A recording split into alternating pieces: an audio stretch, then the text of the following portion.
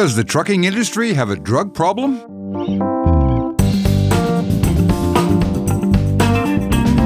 Hi, I'm Jim Park. Some outside the trucking industry might come to that conclusion after hearing about all the recent activity on the drug testing front. FMCSA recently flipped the switch on the long-awaited Drug and Alcohol Clearinghouse program. The agency also surprised the industry in the dying days of 2019, announcing that it would double the minimum annual percentage rate for random drug tests for commercial drivers from 25% to 50%. FMCSA said that move came in response to rising positive drug test rates. Data from the DOT Management Information System report reveals that there were 11,834 positive drug tests recorded in 2017. That's the most current year for which data is available. Marijuana accounted for 68% of the positive results, cocaine for 19%, amphetamines 13%, and opiates 2%. Still, the positive random test rates and even post-crash drug and alcohol tests remain between 1 and 2%. While some would say that's a pretty small number, others say even one positive test is too many for working truck drivers. Will stricter testing standards make it harder to recruit drivers? Will hair testing bring some consistency and accuracy to the testing process? Will the industry tolerate the hassle and added expense of the expanded tests and the clearinghouse process? Episode 3 of HDT Talks Trucking tackles those questions and others with Dave Osheki, the president and CEO of Scopolitas Transportation Consulting. Dave and I dive into the drug testing issue right after this. This HDT Talks Trucking podcast is sponsored by Heavy Duty Trucking Exchange. HDTX is a one-of-a-kind event for fleets and suppliers that opens doors to long and beneficial business relationships. Join us May 6th, 7th, and 8th in Scottsdale, Arizona for HDTX 2020.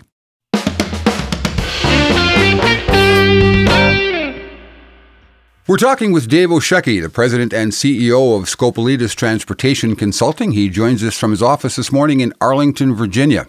Dave, thanks for joining us. Hi, Jim. Thanks for having me. We're seeing a lot of movement lately in the last couple of months on the issue of drugs and truck drivers. With the opening of the alcohol clearinghouse, we've had calls for hair testing. We've also seen a doubling of the random drug testing rate by FMCSA. That came as a bit of a surprise to everybody just around Christmas time. The question in my mind is, do we have a drug problem in trucking? Well, it's a great question, and the way I would answer that is trucking is obviously a very large industry in this country, in the U.S. and Canada and other places for that matter. But in the U.S., we're large. There are millions of truck drivers. There are millions of staff, and we're a reflection of society. And so I would answer the question, do we have a problem? Yes, I think we have a drug problem in the industry. I would also say that I don't think the problem is as big in trucking as it is in general society. And we can talk about some of the specific data points that I think support that statement. But yeah, I think we have a problem, but it's a relatively small problem. A small problem that requires some concrete action to make sure that those small problems don't become big problems. Correct. You bet. On that topic, there's currently some debate within the industry about the actual rate of drug use amongst truck drivers. Some say it's considerably higher than the number of positive pre-employment and random screening tests might indicate.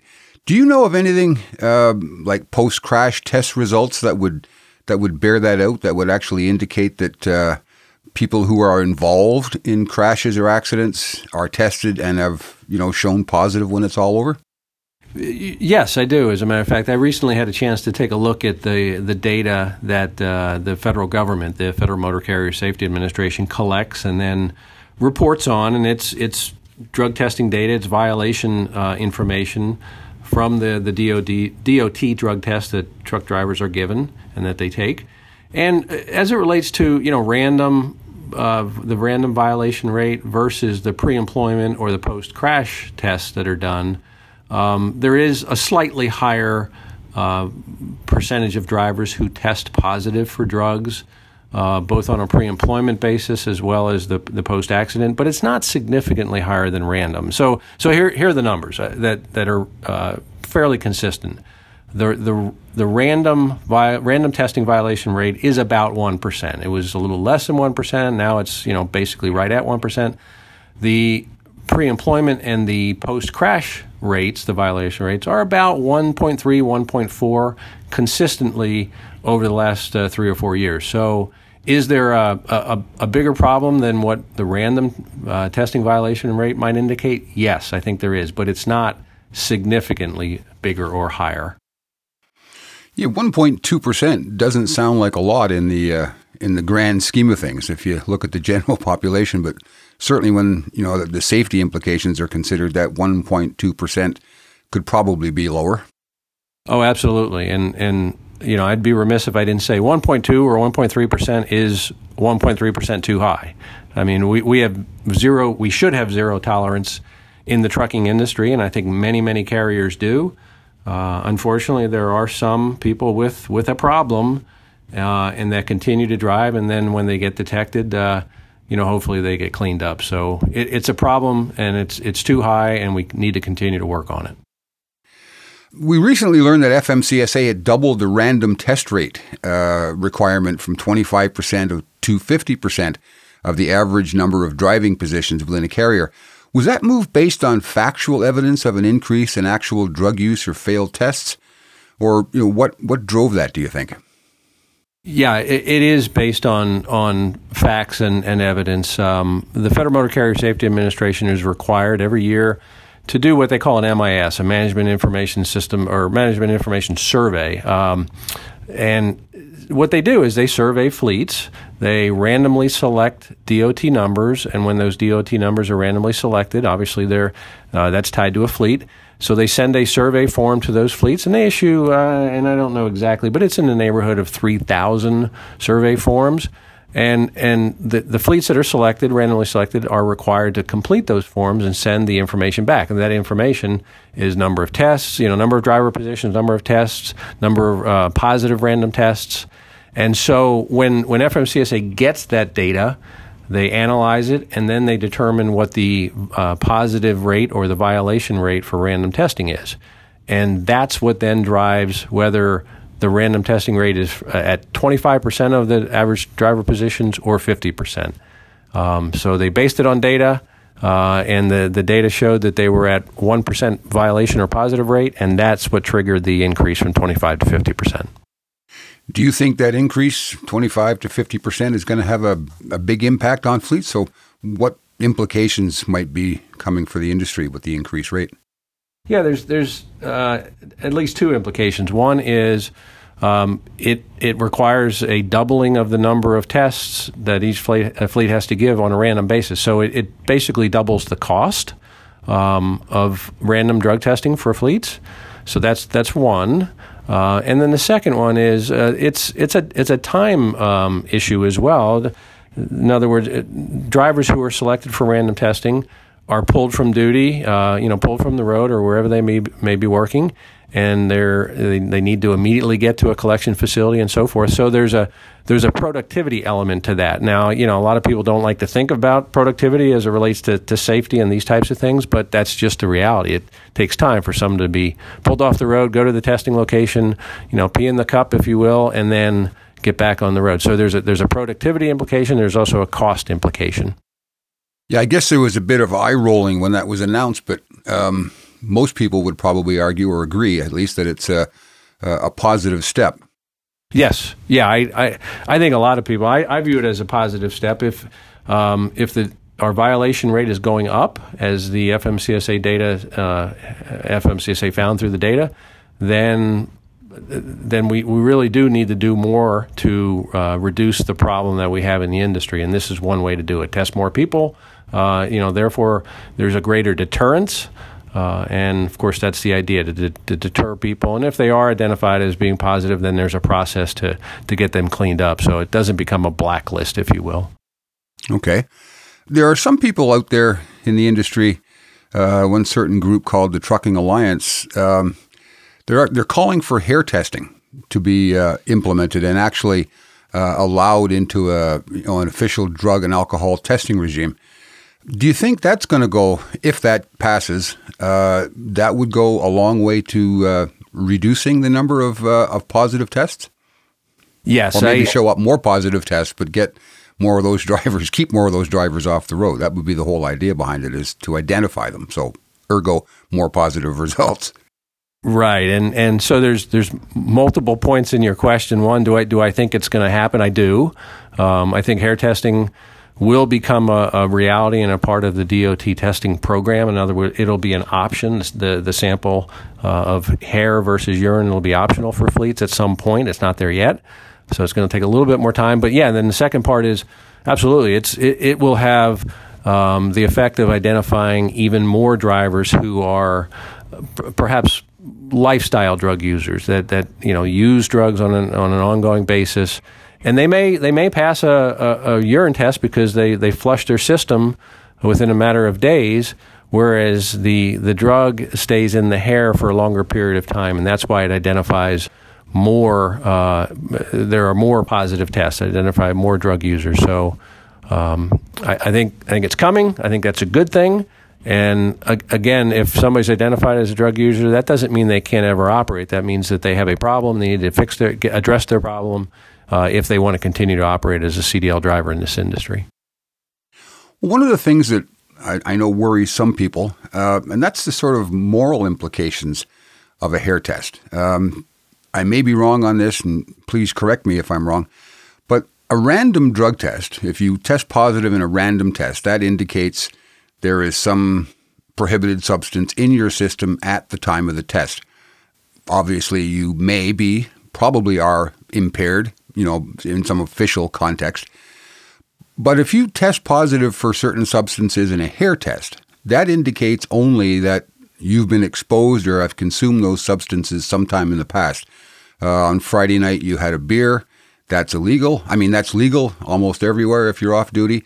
But if you smoke a joint on Friday night in states that's legal, does the hair test cross the line between, the lifestyle issue, what's allowed, and actually coming to work impaired and unable to do your job?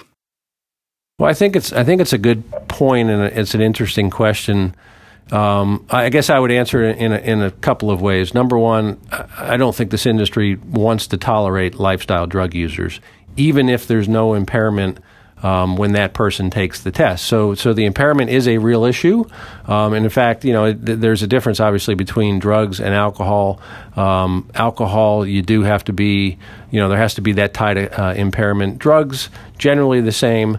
But the second way I would answer the question is, those carriers that have been using hair to test for drugs for years now, some as long as a decade or more, what they find is on a pre-employment test, if someone tests positive for hair, that person doesn't get hired under company policy at those carriers.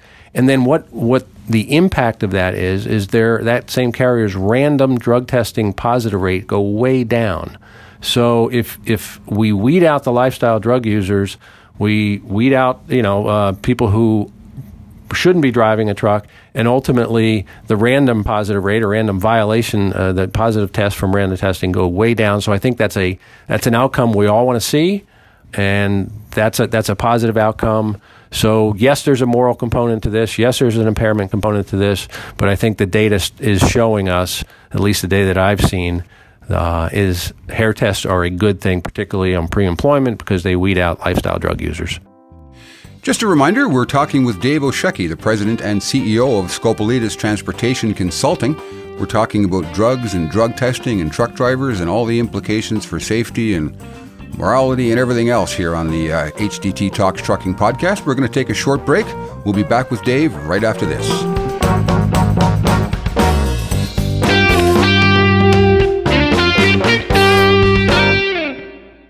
Heavy Duty Trucking Exchange is put on by Heavy Duty Trucking Magazine and our host suppliers.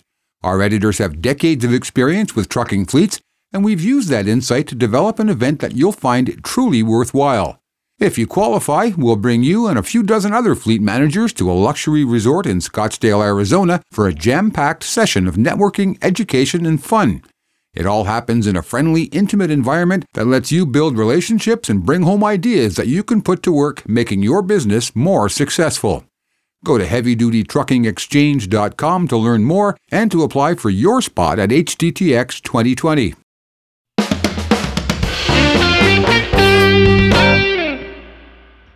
Hi, I'm Jim Park. We're back. This is HDT Talks Trucking. We're back with Dave Oshecki, the president and CEO of Scopolitas Transportation Consulting. We're talking about drugs and trucking, truck drivers, safety, all that fine stuff. Dave, what do you think this increased attention to drug testing, the increased random tests, the possibility of hair tests coming our way, do you think that's going to have any impact on trucking's ability to recruit folks from outside the industry who, may have those lifestyle issues and may not be willing to give them up? Do you think it's going to make recruiting more challenging for us? Well, I think it may make recruiting slightly more challenging, but let's face it. I mean, drug testing and alcohol testing has been a part of the trucking industry and transportation industries in general from a mandated standpoint for 25 years. So, anybody who's considered working in the industry as a CDL driver knows that there is there's generally no tolerance. There's this DOT testing program. So on the recruitment side, I don't think the increase in random testing and the greater emphasis is going to have much of an impact. Where I think the impact is going to be is on the existing driver workforce. For those people that have a problem, they're going to get identified as a result of this clearinghouse and the increased random rate, and that may affect retention of existing people. Having said that, those are not the people that we want to have in the industry if they have a problem. If they don't have a problem, we want them back. If they have a problem, they should not be operating on the public highways with the rest of the motorists. Pretty hard to argue with that. One of the steps that the industry and the government have taken to expose this, get everything up on the table so we all know what side of the argument we're on, is the new drug and alcohol clearinghouse. The industry's been calling for this for years. It went into effect, start of 2020, basically. We're up and running now. It's had its challenges since it got running, but they'll be worked out, soon enough. What do you think that mechanism is going to be able to do to help try and reduce the positive test rate and, drivers who somehow slip through the system? Is this going to keep them off the road? It will have it will help keep drivers who have a drug or alcohol problem off the road. It's intended to, and it will over time close the loophole that some drivers have gotten through over the last 20 to 25 years under this DOT testing program. And that loophole is simply when somebody failed a pre-employment drug test, they forgot, air quotes, they forget to put that application or that information on the next application for employment as a driver, and that hiring company is none the wiser, they just couldn't identify or know that person had failed that drug test. This clearinghouse will do that. It'll close that loophole. Those people will be identified if they failed a pre-employment drug test or other type of test. And again, then there's a choice. That person who fails has a choice to go through the evaluation and treatment process if they want to continue to drive as a CDL driver in the future. So it's a good thing, the clearinghouse. It will help identify problem drivers. It will make our industry safer. I think everybody probably gets the process, but could you give us the sort of Cook's tour, 25 words or less, of how this process is supposed to work from sort of beginning to end? Sure. There's really two elements to the clearinghouse. Clearinghouse is nothing more than a national database. It's just a big database that has really two requirements for companies, carriers. One is they report any drug or alcohol violation into the database, and then when the companies are hiring a CDL driver, they have to query or check the database to see if that person is qualified. In other words, to see if that person has a violation that's in the database, and if so, has that person gone through the evaluation and treatment process and is qualified to drive again. So it's a big database. It's going to have violations in there, and carriers have to check the database before they hire somebody as a CDL driver to make sure that driver is qualified. It sounds like it's going to add a little bit of a burden to the process for carriers and drivers, but has anybody you've heard complaining really about doing that extra bit of work? Well, yeah. Are there some complaints in the industry? Yes, there are. Because speed to hire, the hiring process is important, and getting, if a company identifies a person as a CDL driver that they want to hire, the ability to hire that driver in a quick way is a good thing. And this will slow down the hiring process to some degree, particularly, early on now. There are bumps in this road. But over time, those bumps will be smoothed out, and the hiring process, will sort of return back to normal, and this process will be quick. It takes, it's taking minutes now. It may be down to just seconds in the future, at least we hope. So again, there's bumps in the road, but I think most people are going to be willing to sort of take those bumps and ultimately see the smoothing out. Well, I guess the big bump was when this thing first launched back in January. The system kept crashing. Do you think FMCSA just wasn't prepared for the volume of inquiries, or was there something sort of physically or mechanically wrong with the system they'd put in place? I think they underestimated the volume. I think the government probably could have done a better job in terms of beta testing it before it went live. And I think that is one of the maybe lessons learned here. And let's face it, FMCSA is a regulatory agency. They're an enforcement agency. They're not an agency that typically sets up a large database that the industry then has to populate. So this was relatively new for them. And there are lessons learned for everyone, including FMCSA. And I'd point to the beta testing. It could have been beta tested longer and better to figure out where the snags are. I don't think it was something technical in the system that wasn't designed properly. I think it's just the beta test would have identified, and they just didn't do that enough. Yeah, just a bump in the road, as you put it. Things are up and running now more smoothly, and all expectations are going forward that this is going to work pretty well. Yep, we hope so. One of the nice things about getting to talk to a guy like you is you're out there in the field, talking to the industry, talking to the players. This conversation we're having is probably happened in your office many, many times in the last few months. Can you give us a sense of where the industry is, based on the fleets that you're talking to? What are their thoughts on the clearinghouse, hair testing, the rise in the random testing rate, that sort of thing? Just give me a bird's eye view of the industry's perspective on drugs at this point. Yeah, I think the most of the fleets that we speak with and work with are happy that the clearinghouse is here. They're happy that the loophole will be closed over time, and that they're going to have better access to current access to violations. So that's a good thing. Yes, there's bumps, but again, they'll be smooth. Again, similar with hair testing, most of the fleets that we speak with are looking forward to the opportunity to have hair testing as a part of the DOT mandated program, as an option, to have the hair sample as an option to do that. So they're positive that it's coming, a little frustrated that it's taken so long.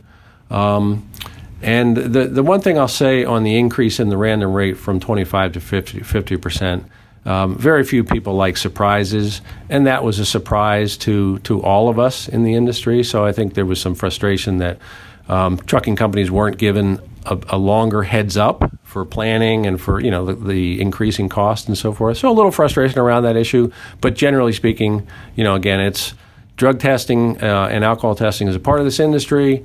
We don't want folks who have a problem, and fleets don't, and so they're happy that there's a renewed focus in this area. Okay, that pretty much wraps things up for this issue of HDT Talks Trucking. We've been talking about all things related to drugs with Dave Osheki, President and CEO of Scopolitas Transportation Consulting. He joined us today from his office in Arlington, Virginia. Dave, thanks so much for your time. A really informative conversation. Thanks, Jim. I appreciate the chance to do it, and I enjoyed it. So thanks again. HDT Talks Trucking was brought to you by Heavy Duty Trucking Exchange, an intimate networking event that takes place May 6th, 7th, and 8th in Scottsdale, Arizona. Go to heavydutytruckingexchange.com to hear what past attendees took home from the event and to apply to be our guest at HDTX 2020. HDT Talks Trucking is produced by Deb Lockridge, recording and audio production by Jim Park. Heavy Duty Trucking Magazine, The Fleet Business Authority, is published by Bobbitt Business Media. Leave a web browser open to truckinginfo.com for up-to-the-minute industry news, as well as feature articles, videos, photo galleries, white papers, and our ever-popular editor blogs. You can ask questions or leave comments on the HDT Talks Trucking homepage. That's truckinginfo.com/podcasts. Please rate and review the show in Apple Podcasts. It helps others to find us. Thanks to my guest, Dave Osheki, and our sponsor, Heavy Duty Trucking Exchange. I'm Jim Park. Thanks for listening.